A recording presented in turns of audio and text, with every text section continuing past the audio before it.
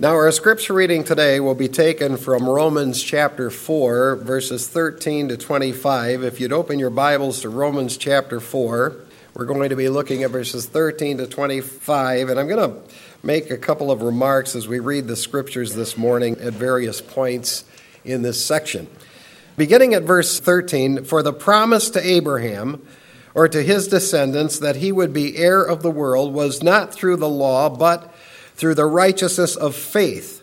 For if those who are of the law are heirs, faith is made void, and the promise is nullified, for the law brings about wrath, but where there is no law, there is also no violation.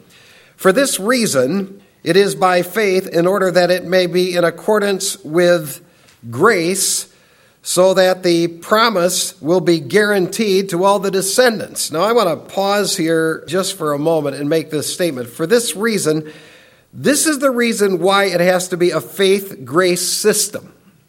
For this reason, the reason why it has to be a faith-grace system is so that the eternal promises can be guaranteed. Do you see that? This is why it has to be a faith-grace system, so the eternal promises can be guaranteed. If it's a work system, or if it's by law, it can't be guaranteed, because the eternal promises could not be contingent upon us completely obeying works or the law.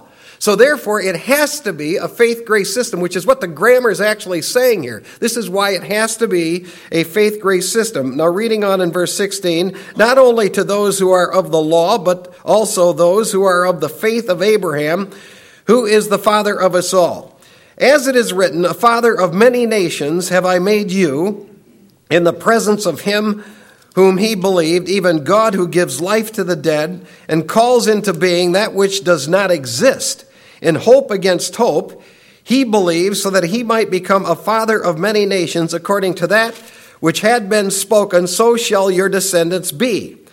Now watch verse 19. Without becoming weak in faith, he contemplated his own body, now as good as dead, since he was about 100 years old, and the deadness of Sarah's womb. I want to talk about that just for a second. The oldest manuscripts that we have in existence today read, he contemplated or considered his own body. The later manuscripts that were later in time said that he did not contemplate or consider his body. So if you are reading a New American Standard or an NIV or an NEB Bible, you'll notice that he did contemplate his own body. In other words, he thought that through. When he was told that his wife was going to have a baby, he actually thought that through. But if you're reading the King James Version, it says he did not think about this. Now, how do we determine what the actual original reading was? By the next verse. Notice verse 20. Yet with respect to the promise of God, he did not waver in unbelief. So verse 20 would suggest, in contrast to him thinking about his dead body that could not produce a child, or his wife couldn't produce a child, he trusted in the promise of God. He grew strong in faith, and the text says he grew strong in faith, giving glory to God. And I want to just pause there again and bring this point out. When you are strong in grace faith, when you actually believe it's not my works and not by keeping the law that makes me right with God, but you're strong in trusting totally and solely in the grace of God through faith in the Lord Jesus Christ, the text says you bring glory to God. That's exactly what that text says. You bring glory to God. That's what Abraham did. He grew strong in his faith, giving glory to God. Now, verse 21, and being fully assured that what God had promised he was able also to perform, therefore it was also credited to him as righteousness. Now, not for his sake only was it written that it was credited to him, but for our sake also, to whom it will be credited as those who believe in him, who raised Jesus our Lord from the dead. He who was delivered over because of our transgression was raised because of our justification. What a powerful theological text of Scripture, and may God add his blessing to the reading of it and the exposition of it later. Will you join with me, please, in prayer? Our Father, we bow before thee today to say thank you for this amazing, amazing package of grace. We thank you for the system that you've designed, that will save us from all of our sins. We know we could not ever save ourselves from them. We could not ever earn heaven. We could not merit a relationship with you. We're so far short of thy glory. We realize that. So we thank you today for thy great grace. Lord, we thank you for the fact that you had a plan that would include us. We marvel at that, Lord. Who in the world are we that you would be mindful of us? But we thank you for it. We want to pray today for the sick. We pray that you would grant them healing. We want to pray today for the discouraged and the depressed, that you would grant them cheer. We pray for those that are living in darkness, you would grant them light. We pray for those that are at war with themselves. We pray that they would experience thy peace, and we pray for the lost, grant them salvation. We pray for those that are grieving today because of a lost loved one. We think of the Dixon family, Lord, and the loss of Al's son. We are grateful he's a believer, but we just pray you give them supernatural peace that passes all understanding. Lord, we ask that you work in our lives. Grant us all understanding. Grant us joy. Grant us fruitfulness. Grant us thy blessings, we pray. In Jesus' name, amen. I am convinced, as I was taught years ago by Mr. Miles specifically, that the greatest counseling book in the world is the Word of God.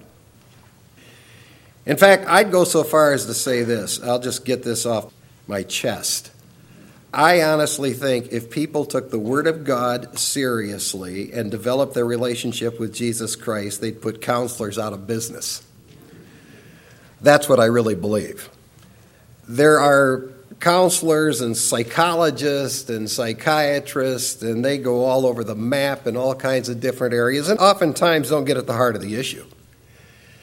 And not long ago, a bunch of them were polled, and a lot of them were polled, and they were asked, well, what do you think the most significant question in life is?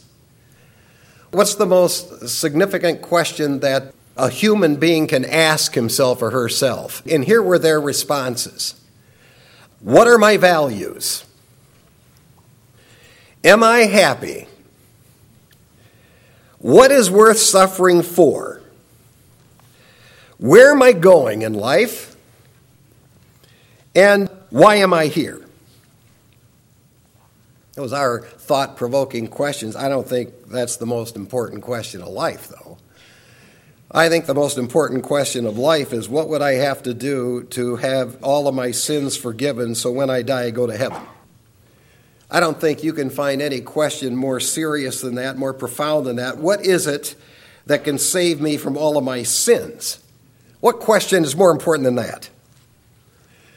Now, the man that God singled out to give a careful answer to that question was the Apostle Paul. Jesus Christ specifically revealed to Paul the answer to what a person must do to have all of their sins forgiven and to receive the righteousness of God. And here's what Paul said, therefore let it be known to you, brethren, that through him, that is through Christ, forgiveness of sins is proclaimed to you. Through him, everyone who believes is freed from all things from which you could not be freed through the law of Moses. What an amazing message. What a spectacular message. If a person will believe in Jesus Christ, he'll be set free. He will be forgiven of all his or her sins, given a righteousness of God that guarantees them they'll go to heaven. Now, you would think that people in this world would say, hallelujah to that. Wow, what a message. You would think people would say, praise God. But it didn't happen when Paul preached it. When Paul preached that wonderful grace message to those people in Antioch, the religious people, they were proud of their works and they were proud of their attempts to keep the law. They were proud of their religion. So they persecuted Paul and Barnabas. They chased them right out of town. See, that really is the problem with religious people. They're proud. They're proud. And most of them think they can measure up to the standard of God's righteousness by their own works because they're proud of themselves. And most of them think by their efforts to keep the Old Testament law, they're going to make it. And if you don't believe that, just go to some religious person you know and tell them the only way that you can have your sins forgiven and have a relationship with God is by faith in Jesus Christ, and see where that gets you. The biggest enemy against the justification by faith message is the pride of people. People are proud of their human works. They're proud of their religious works. They're proud of their traditions. They're proud of their religious law keeping. They're proud of their religious rituals. And here comes Paul, who blasts that thinking all to bits.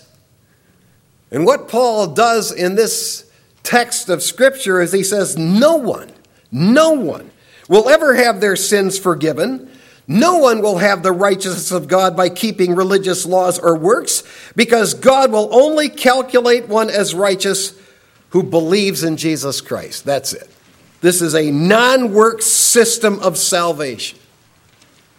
You will discover most people don't believe that. I mean, if you get behind the scenes, most people don't believe that. Most people believe they're right with God by church works, Old Testament law keeping, baptism, religious rituals, catechism, following traditions that have been invented by men.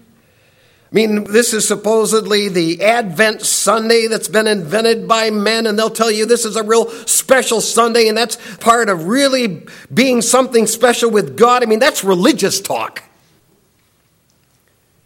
And religion is the broad way to eternal destruction. It's faith in Jesus Christ that's the narrow way, the only way of salvation, and few there be who find it or believe it. Now, Paul knew what he was up against when he wrote this section. So he basically develops 4 critical themes. And the first one is that it is a faith-credited righteousness that we get. It's a faith-credited righteousness. No works in it. It's not earned. It's not deserved. It's not credited. It is not something that we deserve. It is a judicial calculation of faith credit that gives us righteousness. The second theme he develops is works guilt. Our works will establish we're guilty. That's what they'll do. The third theme that he develops is Old Testament law condemnation. The Old Testament law will condemn every one of us. And the fourth theme that he develops here is grace salvation. Those are the 4 themes that Paul has to develop because he's up against the religious world. They just don't want to accept grace. And there are 4 critical theological points that he makes here. First of all, God's promise of future eternal blessing was not via Old Testament law. It was by a faith-credited righteousness. Look at what verse 13 says. For the promise to Abraham or to his descendants that he would be heir of the world was not through the law, but through the righteousness of faith. Now the promise that Paul specifically has in mind is the promise of the Messiah who would come through Abraham's family, who would one day take over the world and therefore permit Israel to share in that kingdom with him. He has all of that in mind when he says that promise. And what Paul's saying here is this promise that God made to Abraham, that through him would come this seed, and eventually he will take over the world and share that with the nation Israel. That never came by Old Testament law. That's what his point is. And that never came by any works. It was a credited faith righteousness that God gave him. The Old Testament law had nothing to do with the promise that God gave to Abraham. His works had nothing to do with the promise that God gave to Abraham. That's the point Paul's making here. And they couldn't have had anything to do with Abraham for 3 reasons. First of all, the Old Testament law wasn't even given when the promise was made. It would be about 500 years later when this law would be given. So the righteousness that was credited to him when he believed God and it was counted unto him as righteousness had nothing to do with the Old Testament law. The Old Testament law wasn't even in existence. Secondly, Abraham was a sinner by his works. We already went over that. He doubted God. He disbelieved God. He lied. He got his wife to lie. He committed adultery. So this promise that one day you're going to have this righteousness that will be in your family and you'll be reigning with the one that comes through your line couldn't possibly be based on works. And thirdly, God's word says Abraham was justified by faith.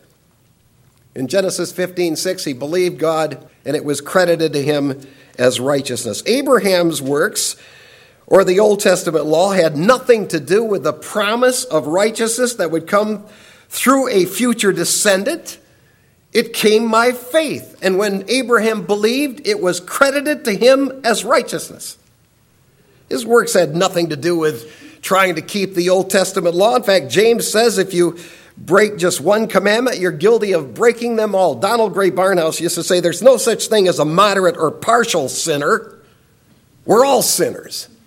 We all have that sin smell to us. We've all broken the law of God. We're all sinners. You think about this.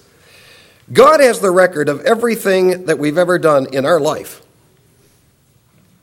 Just roll that through your mind. He has the record of every failure. He has the record of every sin. He has total, complete record of what we did before we believed. He has the total, complete record of what we've done since we believed. Do you really think that God's promise of us going to heaven is going to be determined by our works or trying to keep the Old Testament law when he has those records? Then you have to ask, well, why did Jesus Christ die?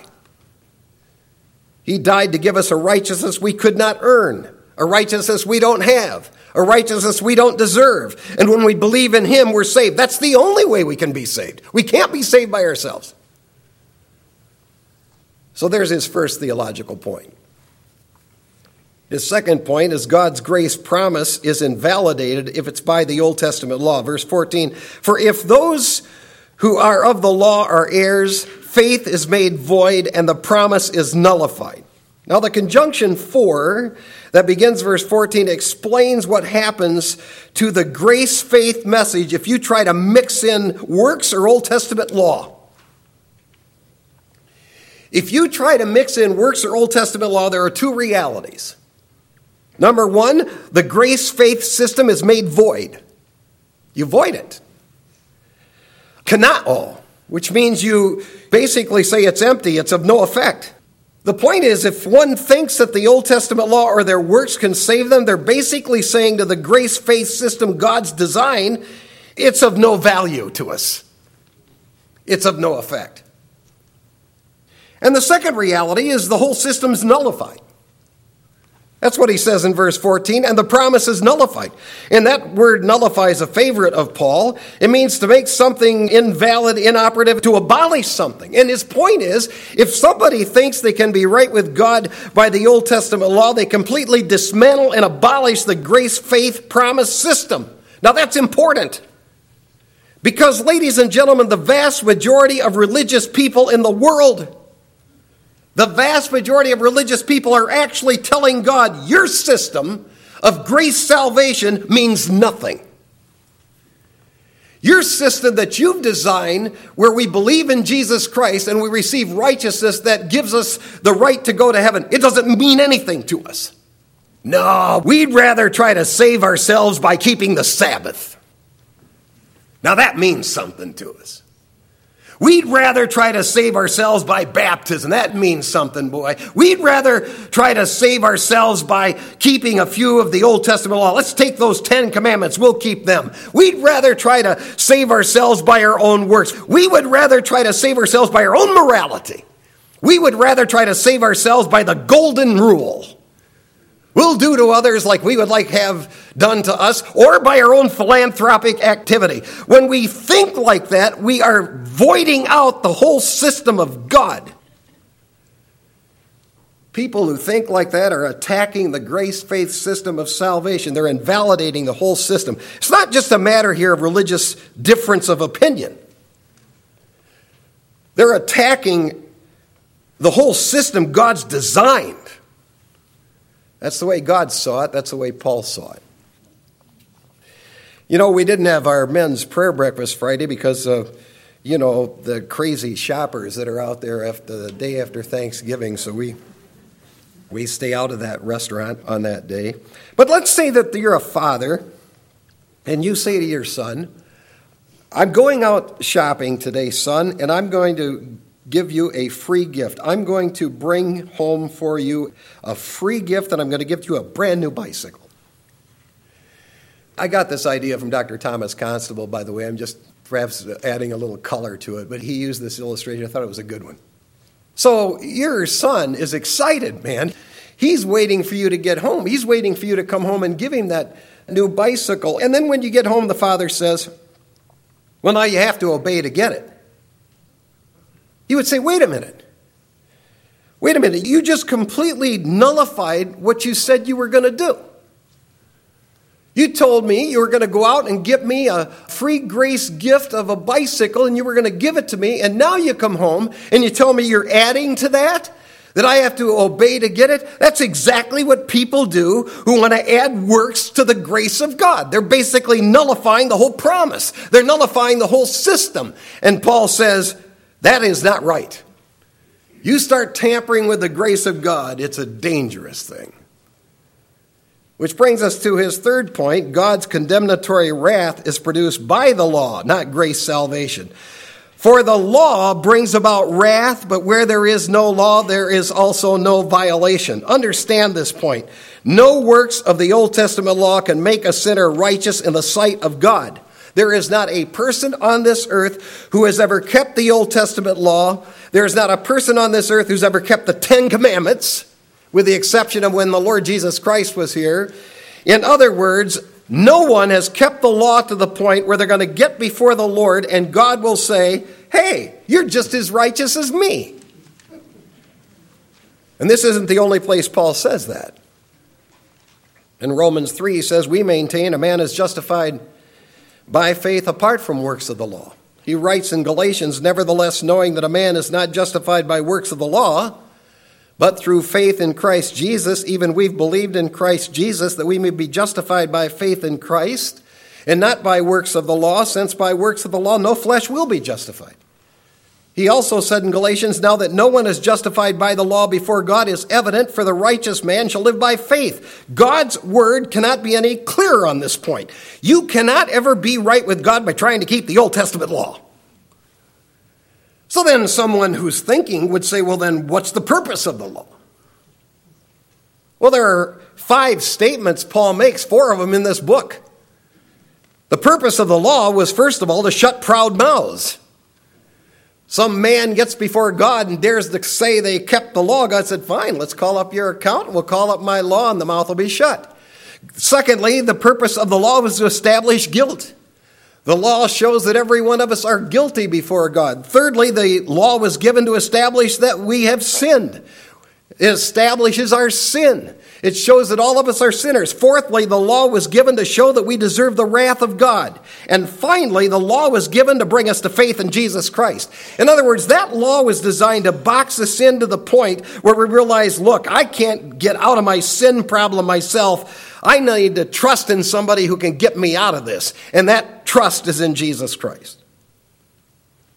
And according to Romans 4:15, that Old Testament law shows every one of us that we deserve the wrath of God. That Old Testament law. So let's pick a commandment and see if it works. Let's go to the last commandment. Commandment number 10 of the famous 10 Commandments. Thou shalt not covet anything that your neighbor has. So that includes then in that list house or maid or person who has servants or their donkeys or their animals or their vehicles or anything that belongs to the neighbor. Now the moment you read that, you shall not covet anything your neighbor has, can't you be honest enough to say, I probably have missed that a couple times? You ever driven by somebody's house and thought, man, I wish I had that? Just that moment where it just went through your mind where you weren't real thankful for what the Lord had given you, but you just thought, I wish I had that. Or ever seen one who has a higher position that you hold in management and say, I wish I had that position? I'm not real excited about the one God's given me, but I'd like that one. Ever seen some good-looking husband or wife that I wish I had them? Ever heard of a billionaire with servants and you said, I wish I was like that? Ever seen someone driving a car and wish, man, I wish that one was mine? Ever wish you had something someone else had? Their athleticism, their academic prowess, their income, their success. They don't even have to be our neighbor. That's truth. We are guilty of coveting people we don't even know. We can just drive by the house of somebody we don't even know and covet what they have. If we don't have this in writing, you shall not covet, how would we ever know that's wrong? We would spend our life coveting what other people have and striving for it and never be thankful for what we have and think, well, that's just the normal way to live life. But when God's word says you shall not covet, it shows every one of us we haven't hit the mark. Which brings us to his third point. God's grace system has always been by faith, verses 16 to 22. God's grace faith system must come by faith and not works and not Old Testament law. Faith is what links to grace. Don't ever forget that. Faith links to grace. Works link to law. Faith links to grace. And the preposition that begins verse 16, for this reason, sets the stage for Paul's last point. And here's what he's saying here by this grammar. He's saying, on account of the fact that righteousness cannot come by keeping the Old Testament law, on account of the fact that the law brings about wrath, it must come by grace through faith. Faith, grace is contrary to works and law, and on account of the fact that the law brings about the wrath of God and shows us where he violated the law of God, it must be a grace-faith system to save us from our sins. Very logical, deep doctrine here Paul's developing. And there are two ways he drives that point home, and the first way is the illustration of Abraham.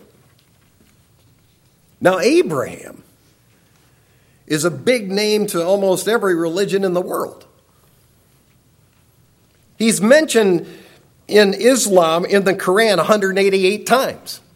Even the Muslims think pretty highly of the name of Abraham. He's mentioned by the Jews as considered their father, the father of them, the father of Judaism. That's what they think. And he's considered to be a relative of all those who have faith in the Lord Jesus Christ. So you can't get a bigger name than Abraham when it comes to this matter of a relationship with God. And Paul brings out three important truths in the illustration. First of all, future promised blessings to Abraham were by God's grace. He says in verse 16, for this reason it is by faith, in order that it may be in accordance with grace, so that the promise will be guaranteed to all the descendants, not only to those who are of the law, but also to those who are of the faith of Abraham, who is the father of us all. How could sinful man like Abraham be given a promise that in him all nations of the world would be blessed? How could a sinful man like Abraham be given a promise that through him would come the Messiah? How could that be? Because we know he lied. He told his wife to lie. We know that he had doubts. We know he was an adulterer. So how in the world could God promise this to Abraham? By grace. By grace. How can God promise any one of us heaven? Man, I'll tell you what, how can he promise me heaven? How can he promise you heaven? We're not better than Abraham here. In fact, Abraham's probably better than most of us. God knows the times we've failed him, so how could he promise us heaven? By grace. The words of Donald Gray Barnhouse are powerful on this point. The promise came to Abraham, I will bless you. And in you shall all families of the earth be blessed. But Lord, Abraham might have said, suppose I get out of your will. God says, I'll bless you. Abraham might say, well, Lord, suppose my posterity should become idolaters. God still replies, I'll make of you a great nation. And again, Abraham might question, but Lord, suppose my descendants should crucify your son. God says, I'll bless you. We look at all the record and say, Lord, suppose that Abraham becomes a liar and teaches his wife to lie and breaks whatever conditions there are to his place in the covenant. God says, I'll bless you. We ask, but suppose his grandson Jacob becomes a crook. God says, I'll bless you. We ask again, but suppose his greatest son David becomes an adulterer and murderer. God says, I'll bless you. In a voice that is reduced to trembling, we ask, but why, Lord? And the answer comes, because I'm God who will through my servant one day write, if we believe not, yet he abides faithful, he cannot deny himself. And all we can say is, but Lord, this is grace without merit. And the Lord will reply, yes, this is indeed unmerited grace.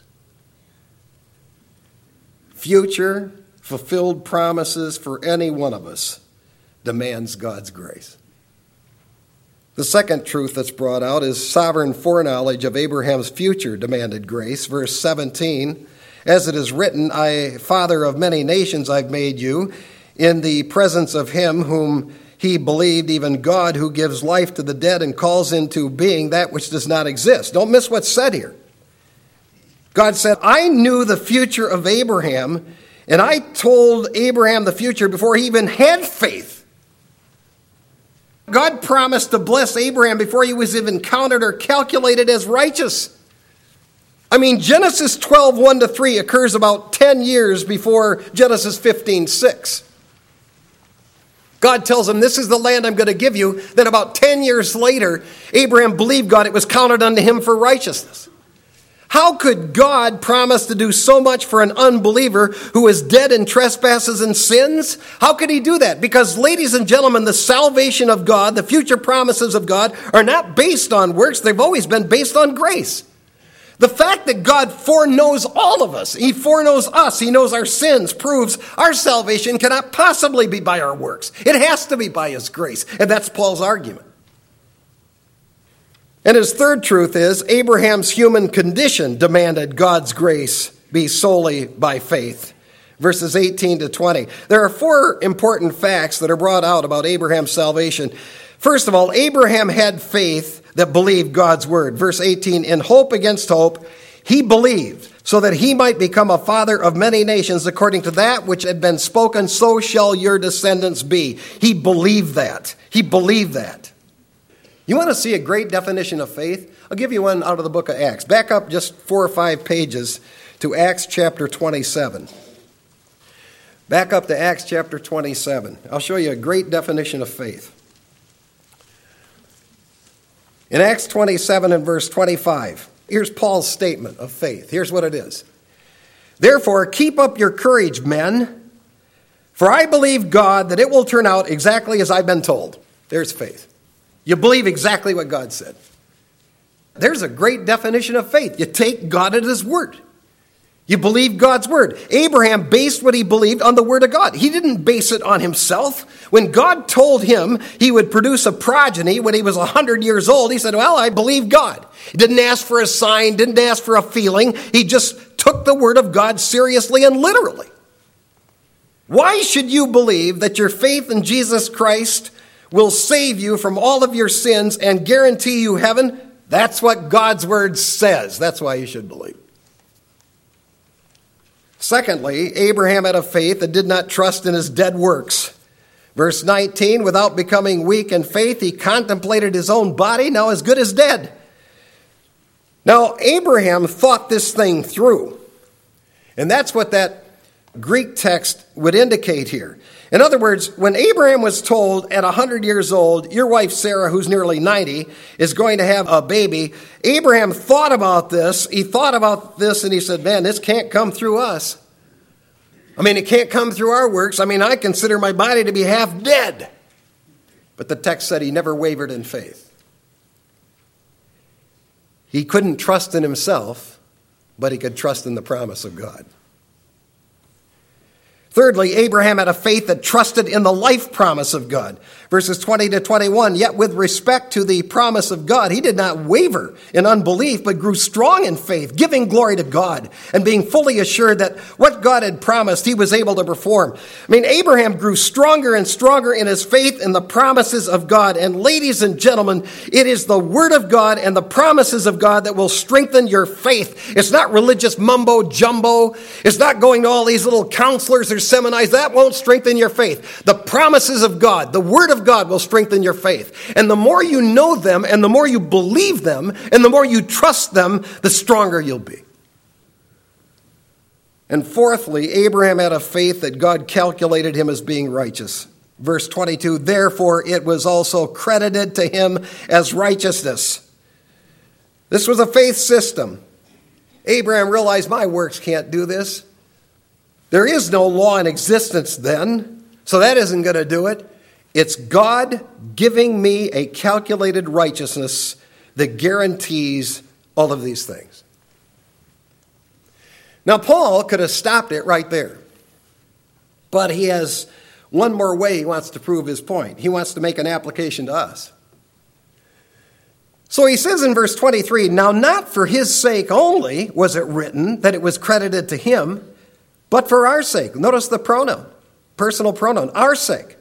Also, to whom it will be credited as those who believe in him, who raised Jesus our Lord from the dead. He was delivered over because of our transgressions and was raised because of our justification.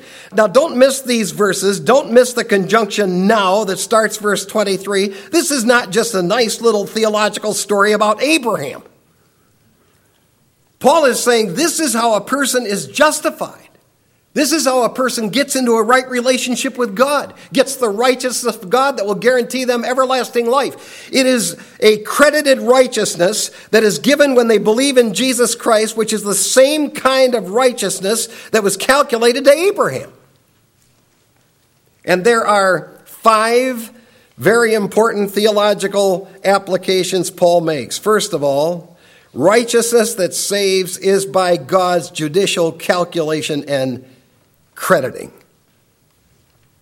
You have to have God in a court calculate us as being righteous and impute to us the righteousness of his Son. We have to have that credited righteousness to be saved. Secondly, righteousness that saves is by believing that God saves one who believes in Jesus Christ. That's what he says in verse 24, who believe in him. Justification is by faith. Understand this. That's the only way God will save anybody. That's the only way. He won't save a person through works of religion, and he won't save the person through law keeping or whatever else a person dreams up, that they think they're going to somehow equal the righteousness of God. God says there's one way I'll justify people. It's by faith in my Son. Thirdly, righteousness that saves believes Jesus Christ was delivered up for us. Verse 25, he who was delivered over because of our transgressions. He did not die for himself. He came to this earth and he died for us. He died for our sins. Fourthly, righteousness that saves believes that Jesus Christ was delivered because of our sins. Our sins put him on that cross. And finally, righteousness that saves believes Jesus Christ's resurrection proves our righteousness. There's a sad atheistic skeptic who actually went through Moody Bible Institute. I'm not going to name him because he's not worth naming in the pulpit here. But I recently, this past week, watched an interview with him, and it was one of those podcasts where they were discussing trying to make mockery of Jesus. And he's become quite a scholar in his field. And they were making mockery of Jesus, and they said, well, we can't deny Jesus existed because all history points to the fact that he existed. And we also probably can't deny, this is the way they worded it, we probably can't deny he was crucified because the Romans were crucifying everybody at that time. So that was certainly within the realm of what would be a possibility that he would have been crucified. But it's that resurrection. Now, these are 2 atheistic philosophers and skeptics, and here's what they said. It's that resurrection, though, because if he were actually raised from the dead, if you count the number of people that have lived in the world since that first century, he would be the only person out of 50 billion that would have done that. That's the point. I'm thinking, I wish I would have been there. That is the point. He is the only one out of 50 billion who was raised from the dead. And the reason he was raised from the dead was to prove that once we believe on him, this judicial justification declaration has taken place in the heavenlies. That's what Paul says right here. God's salvation is grace. We don't deserve it. We can't earn it. It's a gift package. And God isn't going to offer you this gift package and then say, oh, by the way, if you will obey, I'll give it to you. It's a gift package. You get it whether or not you choose to obey. So here's the question. Are you going to let your stinking pride stand in the way of believing in Jesus Christ? Do you really think that God has developed this grace salvation package so you could trust in you? Humble yourself. Believe in the Lord Jesus Christ. God will give you his Son's righteousness, and he will give you everlasting life. Let's pray. If you've never trusted Jesus Christ as Savior, you can settle that right where you sit. Just invite him to be your Savior. You talk to God yourself on this. It's personal and private. Our Father, we go down through this passage of Scripture. What we certainly are just forced to do is just say thank you. Thank you so much for grace. In Jesus' name, amen.